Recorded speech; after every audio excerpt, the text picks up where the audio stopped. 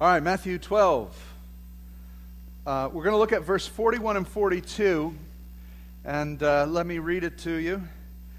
The men of Nineveh will stand up at the judgment with this generation and condemn it, for they repented at the preaching of Jonah, and now one greater than Jonah is here. The queen of the south, the queen of Sheba, will rise up at the judgment with this generation and condemn it, for she came from the ends of the earth to listen to Solomon's wisdom, and now one greater than Solomon is here. That's a powerful prophetic word. Jesus was speaking as not only a prophet, but the prophet, and he was warning that generation. Who was that generation? Who's he speaking to? What nation? He's speaking to Israel, isn't he? He's in the midst. He's in Jerusalem. He's speaking to Israel. He's speaking to that generation of people who lived at the time that he was alive. And he's saying this. Now get this. This is heavy. On the day of judgment, there'll be a court setting, a courtroom setting, and this generation standing in front of me, Jesus is saying, the city of Nineveh is going to come and speak against you and convict you of not hearing God's word for your generation. Because that generation of Nineveh, not before or after, but that generation of Nineveh that heard Jonah preach, repented. And so this generation living in Israel, he said, there's someone greater than Jonah standing right in front of you now. And that's Jesus, the Messiah. He then says, and takes another person out of history and time, and says the Queen of Sheba is then going to get up on that day. Now get this, everybody. We're going to see this. Are you going to be there? Who's going to be there at the great judgment, right? Thank God we're under the blood of Jesus, so we'll be sitting and watching this and seeing this event take place. I don't know if we'll be sitting in the same seats, but we'll be there. And the Queen of Sheba will come up, and she will say to them, you missed it, Israel. And the Lord says, for when she heard of the wisdom of Solomon, God's anointing for that generation, she left her home, her family, and traveled 75 miles from Yemen, or Sheba, and went up to Jerusalem to hear the wisdom of Solomon. And for her generation, she got the word of God for her people and her time, and she responded correctly. And she's going to speak against the generation in Israel. What all of this alludes to is that there is a judgment upon generations. There is a responsibility for generations to respond to the revelation of God for that time period. So we would then have to consider, what is the revelation unto our generation that we're responsible for? And to speak to this generation, let me take you further into it. Basically, God's saying there is a revelation and there will be judgment if you do not respond to the revelation of God. Now, personally, each one of you, if you don't accept Christ, there was a visitation into your life by the Word of God and the Spirit of God that you'll be judged on. I'm praying you respond favorably. Now, most of you here have, and you've accepted the revelation of Jesus Christ, the one who's better than Solomon and better than Jonah, and you have salvation. So thank God. You're not going to be judged. Christ took your judgment for you. But there's a whole bunch of people out here that are going to be judged. Because there's a word or a revelation of God that comes to every generation. Nineveh and the Queen of Sheba responded properly to the revelation that God gave. Israel ignored and rejected God's revelation for that hour. And what was the revelation of that hour? Jesus Christ. Jesus come in the flesh. Came to his own people. They received him not. They rejected him. And he says, woe unto you. He gives a prophetic woe unto that generation. Do you remember what that generation said when they crucified him? Let his blood be upon us. You remember that? That was the only line that they had to not put on the screen for the what was that movie? The Passion of the Christ. Remember, the Passion of the Christ was basically the dialogue of the Gospels, and that was too inflammatory of a line. But it was history. And it's what that generation said, let his blood be on us. And so Jesus is already giving a warning that there will be others in history that will look at that generation. When the full revelation of God came to earth in man, they rejected and despised him. That's pretty rough. What I'm trying to say to you is, in this account, we see generational accountability to the present truth of God. I use that term, the present truth. Now, don't get that mixed up if you Google it or look at it. There's a Seventh-day Adventist magazine called The Present Truth. I'm not referring to that. But what this is saying is that God gives a present truth to a generation, to every generation. And that present truth is the truth that God is acting upon for a people. There is a present truth right now for you and I that God's trying to say to us as a people. And we need to be in tune with the Spirit to pick up on what He's saying, what the present truth is. Let me give you some examples. There was a present truth. Now this doesn't negate all of God's truth. But how many of you have ever read a scripture or done something, you're reading the Word of God, it's all the Word of God, we understand that, but something comes out prophetically to you, insightfully to you, and it's unctioned by God as something you need to act upon. It's a present truth, God's speaking. Right? Some folks call it a rhema word, if you will. It's coming alive to you. It's a present truth. Now, consider Noah. Noah was called a preacher of righteousness. Okay? Peter called him a preacher of righteousness. And so Noah is building an ark, and he's preaching, and he's speaking of a judgment that's coming where God is going to drench the world in a flood. Now, that's a present truth for Noah. Did it happen? Yes. All right? Why didn't Moses preach that? Well, it was not applicable, right? I mean, you can't go to Pharaoh and say, there's going to be a flood coming unless you repent. That was true for Noah. It's not true for him. Was God going to judge Egypt? Of course, and God did that. Do you see what I mean? Okay? It doesn't negate the fact that that was a truth, that God did judge the world by a flood. But there is a present revelation of a truth. Look at, on your outline, David in Acts chapter 13:36. It says this about him: for David, after he served his own what? Say it again. A little louder. After he served his own generation. Who was David supposed to serve? His generation. He was a king over that generation and those people. Now, it was purposed by God that it had eternal significance, right? Because who was his seed? Jesus the Messiah. And who would sit upon the throne of David? Jesus the Messiah. So it had eternal significance. But who was he specifically supposed to minister to? His generation. So let me ask you this question about you. And this is why I'm glad you're here, young people. Who are you supposed to be preaching to and living for? Your generation. You've got an assignment to your generation. Now let's be careful and not split this. Let's not allow the world to tell us what a generation is. Because if we're going by the world, we've got about 5 generations sitting here, and that's just silly. We've got Xers and boomers and thisers and thaters. It's like every 10 years we have a generation, and that's absurd. I think it's safe to say we've got a generation sitting in this room. Right? Some of you are older, some of you are younger, but we all have to talk to this generation of people. And it's a good thing that some of you are older so you can talk to some of the older, and it's a good thing some of you are younger so we can talk to some of the younger. Because there is no waiting till you reach a certain age before you become qualified to minister to your generation. We are all responsible, right?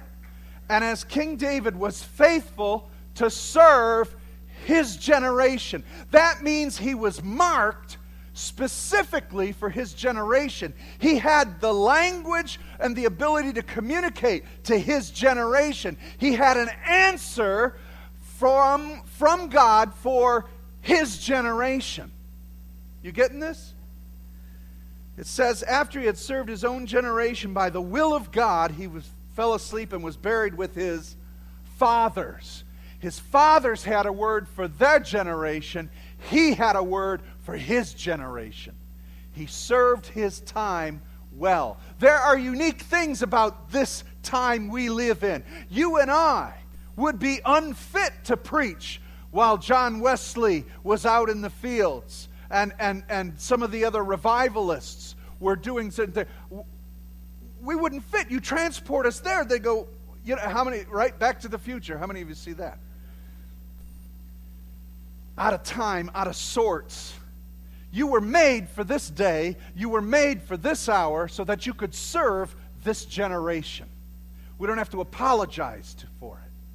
Right? Thank God we made it through the 70s. We don't have to dress like that anymore. But let me give you an example. Athanasius in 345. Athanasius became a bishop, and he served his generation because he had a present truth for his generation. What was Athanasius' job and present truth? The deity of Jesus Christ. He wrote the Athanasian Creed. He is the one who defended the deity of Christ against a move within the church that was taking the church into what was called Arianism, or the idea that Jesus was not the Son of God, not eternal and not divine. But this man had a word from the Lord. It was always in here. It was always here. It wasn't some new revelation. It was always here. It was written by the apostles. The doctrine was here. But it was a present truth that was crucial to that time and period in history. He didn't invent something. He stood for something. And it was highlighted in that time to set the course of doctrine for the church from there on out. How about Martin Luther? Martin Luther had a word, a present word for the church at that time. Justification by faith. Now that that's over, is it not important anymore? Well, of course it's important. We must understand justification by faith. But you and I aren't going to get burned at the stake for that. He had to highlight that. It was a present revelation from God. It was always in the Word of God. It remains in the Word of God. We don't get rid of it. So don't misunderstand me. I am not speaking of some new revelation. There is no new revelation. But there will be a word for this generation that must come alive, that God is speaking, that you and I are responsible to stand for. And that's what happened when he was talking to Israel at that moment. He's saying, look, at Nineveh responded to the revelation of God that was given at that present moment, and you are not. Israel, you're not responding, even though there's one greater than Jonah and greater than Solomon. Martin Luther had to say, no, this is wrong. I must stand. And I will stand by the Word of God. It's justification by faith, not because of sacraments, not because of Johann Setzel selling indulgences. It is because of justification by faith and by grace alone. Right? A present revelation for that generation. He served it. He served it well. What about you? Are you ready to serve your generation with a present truth from God? Well, we have to be insightful, don't we? Let's take a look at the wisdom of Solomon and the preaching of Jonah. Let's just take a look at it and see what was unique about them. Now, here's Solomon. He is the son of David, and he's going to be king.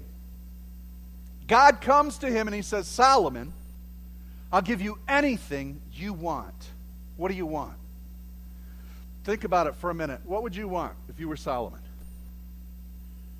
Huh? Now, don't, and everybody, oh, I'd want wisdom. That, you already read the story. That's why you're saying that. What would be the first thought? I would like some money. But we're thinking in our present condition. Did Solomon need money? He's going to be king. See, this is the key here. Solomon knew what he had and what he lacked. That's key. If you want to serve your generation, you need to understand what you already have. What do you already have? Solomon didn't need to be famous, because guess what? He's going to be king. You don't get any better than that. He didn't need money, because guess what? He's going to be king. He didn't need a new place to live, because guess what? He's going to be in a palace. Right? I mean, how foolish would it be for him to give in to the lusts of his flesh and say, I'd like some cash, I'd like some women? That was a big downfall of his. He didn't need to ask God for women. He had the cash, the house, the car, and he got the women. Maybe it was a chariot. He had the power. Do you see what I mean? What is key about this story is Solomon knew what he didn't have. That's when you begin to go to God. The people of God, if they want to serve this generation, they have to understand what we lack. We need to begin to understand what we lack, because God said, I will give you what you lack. Solomon said, give me wisdom. Give me discernment. Why? Because he knew he would have to discern between right and wrong and rule a nation. What do you want for your generation? What do you want to serve your generation? Well, let me ask you, what do you need? Is money going to be the thing that's going to help your generation? Consider it. There are a lot of people with a lot of money, right? We're the richest country in the world, and we're the most morally bankrupt. We're financially rich and morally bankrupt. Is money what the church should be praying for this generation to turn it around? Now, it's not the cash. Believe me, it's not the cash. Is it influence? Maybe it's political influence. You see, we have to be praying to God, asking, what do I lack for the need of this generation? But instead what we're asking is, what do I lack for my needs? And if all we get is what we need for ourselves, we're never going to serve this generation. And that's where I believe God is changing the church. I believe there's a new season of the church coming in, where people of God are now beginning to say, I've been duped into be so focused on myself. All under church righteousness, all I've been doing is feeding myself. I need gifts, oh God. If we could get a church that would fall on their knees and say, God, I lack this for my generation. That was the wisdom of Solomon. He knew what he didn't have for his people. I don't know how to stress this enough, but these are your people. Jesus made us priests and kings. These people aren't here to serve you. We're here to serve them unto God. But these are our people. This is our watch. This is our generation. Now, what do we need to serve them? What are we lacking? And so Sheba, the queen, she's from modern-day Yemen, and we have enough Yemenis right down in Dearborn that have left Yemen. Why aren't they coming to us seeking the wisdom we have? You don't have to go 75 miles. You can go 5, 10, 15. And you'll run into Sheba. I don't know if the queen's there, but the Yemenis are there. Here's the thing about Yemen and where the Queen of Sheba came from. They were known for their riddles. The land she came from was known for their riddles, known for answering questions with questions. Have you ever had to talk to somebody like that? It's like, dude, would you just give me an answer? This is driving me nuts. Do I turn left or right? Depends on which direction you're coming in. Fine, just get me to the place, will you? Riddles, riddles, riddles. So when she needed an answer, she heard of one who had wisdom to give answers. No more riddles, no more games. You know how many people out here are sick and tired of riddles to life? She was able to go to this man who had an answer for everything. And he had the wisdom of God. And the reason it was there is because the appointed revelation of God for that hour, she went to find the one who had it. And that's where the church is ready and needs to rise up in this day. And we are that church. We're the people that have to have the answer for this generation. And so that they will, when they want an answer, they're going to know where to go. They're going to walk in this neighborhood. They're going to say, you know what, I don't know what to do. I just lost a loved one. I don't know what to do. Maybe I'll go to Christ Community Church because I hear they have an answer for a time of need. Wouldn't you want that to be our designation? Wouldn't you want that to be our heritage? And that's what happened. The present truth in that day and hour was being revealed by the wisdom of Solomon, and someone wanted to go hear it, and she went. Now let's take a look at Jonah. Why is Jonah so great? Why was Jonah so great? Anybody know? Because of the results. Do you know what the results were for Jonah? 100% repentance. 100% conversion. Is that crazy? In a huge city of Nineveh. It was a wicked city. Very wicked. And when Jonah got there, he preached. Now listen to this. Study the book of Jonah. You'll see it says that it takes 3 days to walk through the city. On the first day, that only means he made it through 1/3 of the city. The city converted. How about that? May I say that when the revelation, the present truth of God that came to Nineveh, repent or you're going to be toast. There's the present truth. And guess what happened? 100% result. They turned. And you guess what? Jonah was not responsible for that. He was the mouthpiece, barely. Do you know what was the result? God put him there in the right situation under the right circumstance. You want to know how cool God is? Now this is with someone who's unwilling. Can you imagine if you were willing? But this is how cool God is in taking all the events of Jonah. And some of you say, well, I'm not very good with my generation. I'm not going to be used of God. Look, if he could use Jonah, he can use you. Just go with the flow. Here's the situation. Jonah runs away. Jonah gets thrown overboard. Jonah gets swallowed by a fish.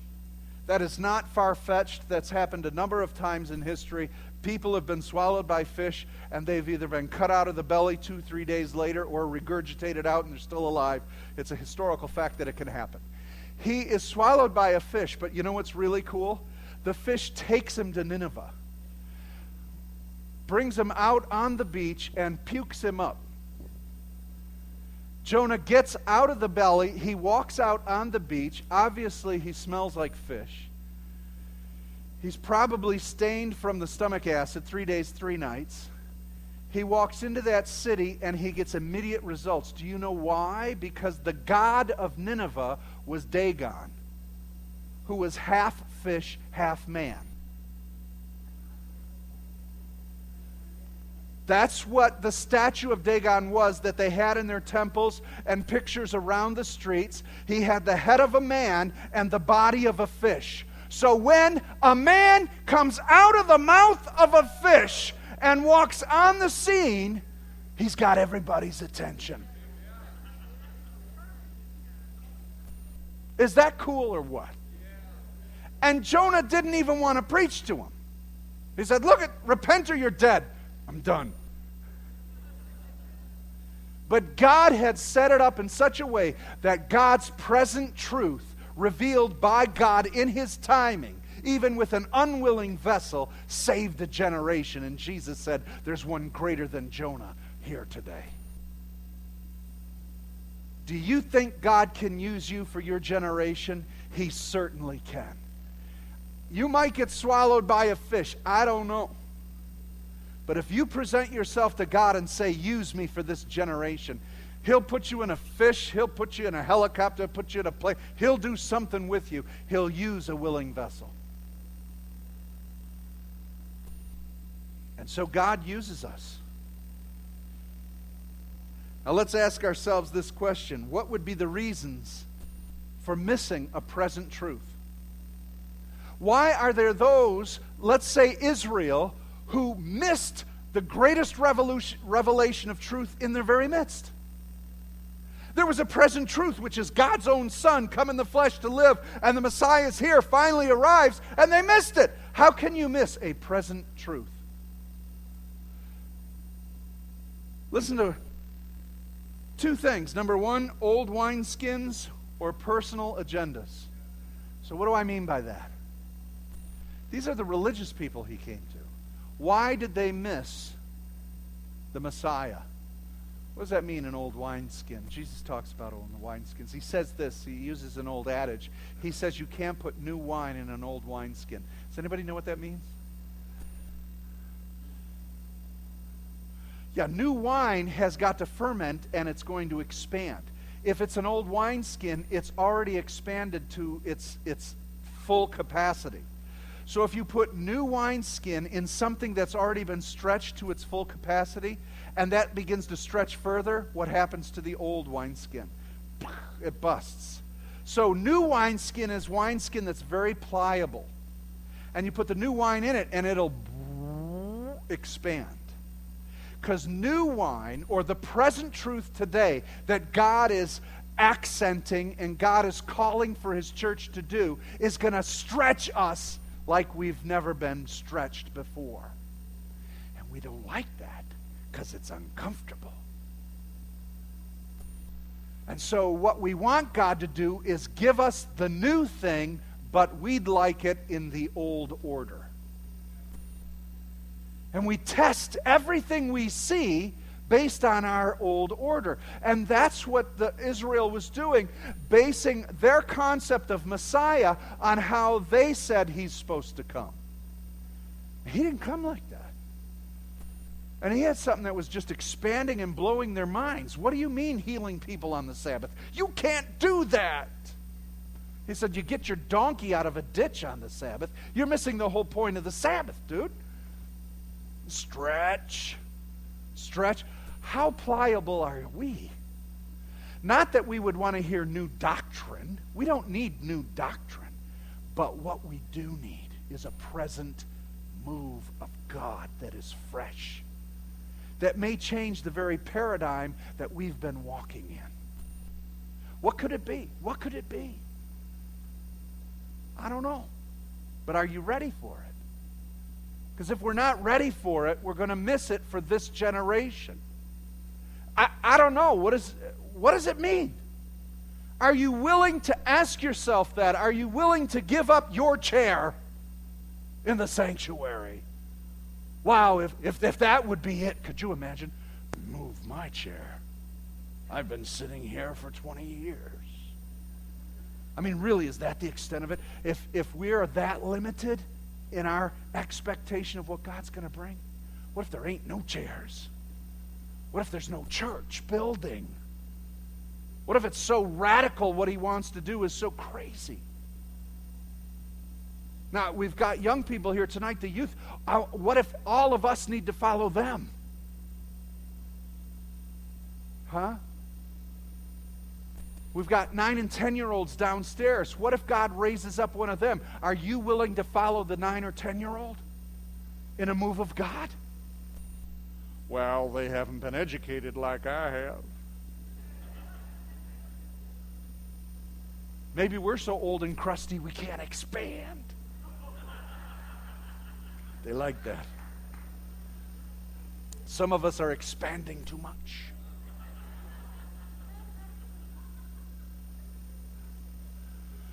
But if we really, we've been praying for God to do something, what do you want Him to do? None of us know. He asked Solomon, what do you want? What if He asks us, what do you want for your generation? Well, I don't know. I'd like more gifts. What gifts? Well, I'd like healing. Is that what this generation needs right now? Is that what it needs? Well, everybody needs healing. Is that what it needs? I don't know. I don't have the answer for that. But there is an answer here, and there is a present truth that God is trying to breathe into His church. And one of the things that will not receive it is an old wineskin. Well, that's not how I saw revival when I was younger. Right. Because what was then isn't going to revive you now. And then there's the personal agendas. That's another thing that misses the move of God. You see, the Sadducees, the Pharisees, they didn't want a Messiah. They're the top dogs. We can't bank on this guy. We worked hard to become who we are. Do you know, while we were praying for Detroit all last year, and we're praying for revival and working towards the call and working with each, there were people who were looking to head up their personal revivals. Wow, really? You want your name on it? You want your trademark on it? Wow. There's an agenda there. How many of you are willing to be nameless, faceless? God spoke to me a slogan, if you can. I pardon that term. But God spoke something to me that I'll probably be reiterating throughout the year. And that is, no fame, unashamed, just the name. No fame, unashamed, just the name. God is looking for a people who are no longer looking for fame, no longer looking for position, no longer looking for notoriety, no fame. Yet they are unashamed of who He is. They'll do anything for the Lord while laying low and not getting any attention. No fame, unashamed, just the name. I don't care if you know my name. The only name I want you to know is His name, Jesus. That's the only name that can help this generation. Do you get it? That's what God needs. God needs a people who don't have fame, but they're unashamed. And they only present the name, Jesus Christ. And so either people's personal agendas or people's old wineskins can stop that move of God. And so I conclude with this. And I ask these questions because there is a present truth that the Spirit of God is trying to breathe into us and trying to move upon us. And it's not the move that is going to be the most popular. And it's not the move that's going to have a name, figure, or preacher title on it. It's a move that God's trying to do and will accomplish as His body grows into the full stature. It's a move where people understand the generation they're to serve in. Do you understand this generation? Do you understand what they're coping with? Let's break it down. Let's break it down, because we could talk about the world, we could talk about the United States, we could talk about Michigan, or we could talk about the east side here. Right? So let's make it simple. What does this community need from God? And it's time we need to begin praying. What does your high school need? What does your generation need? What does your high school need from you? What does the people at your work need from you? What does your neighbor need from you? What does this community need from us? What is God trying to say? What is the present truth He's trying to say? Well, we could go through. He's trying to say, love one another as I have loved you. And that's it. I understand that. And that's true, and that counts, yes. But is there something we've got to get our heart and mind around? That we could say we served our generation because there was something that moved. Now, we were a part of it. Last year, each moved, and believe it or not, we saw over 500 and some churches come together. That's unprecedented. Unprecedented. And the present truth that came out of that is everyone needs a chance to hear. And the church began to serve. And we saw something, a present truth, that London, Phoenix, New York, Denver, LA are all trying to copy next year. They've been calling the leaders of each saying, how did you do that? We want to do it. Because we caught wind of a present truth that moved into our community, and we began to move in it. That's what I'm talking about. There's a momentum here. It's exciting. And we're catching hold of what we're to do for our generation.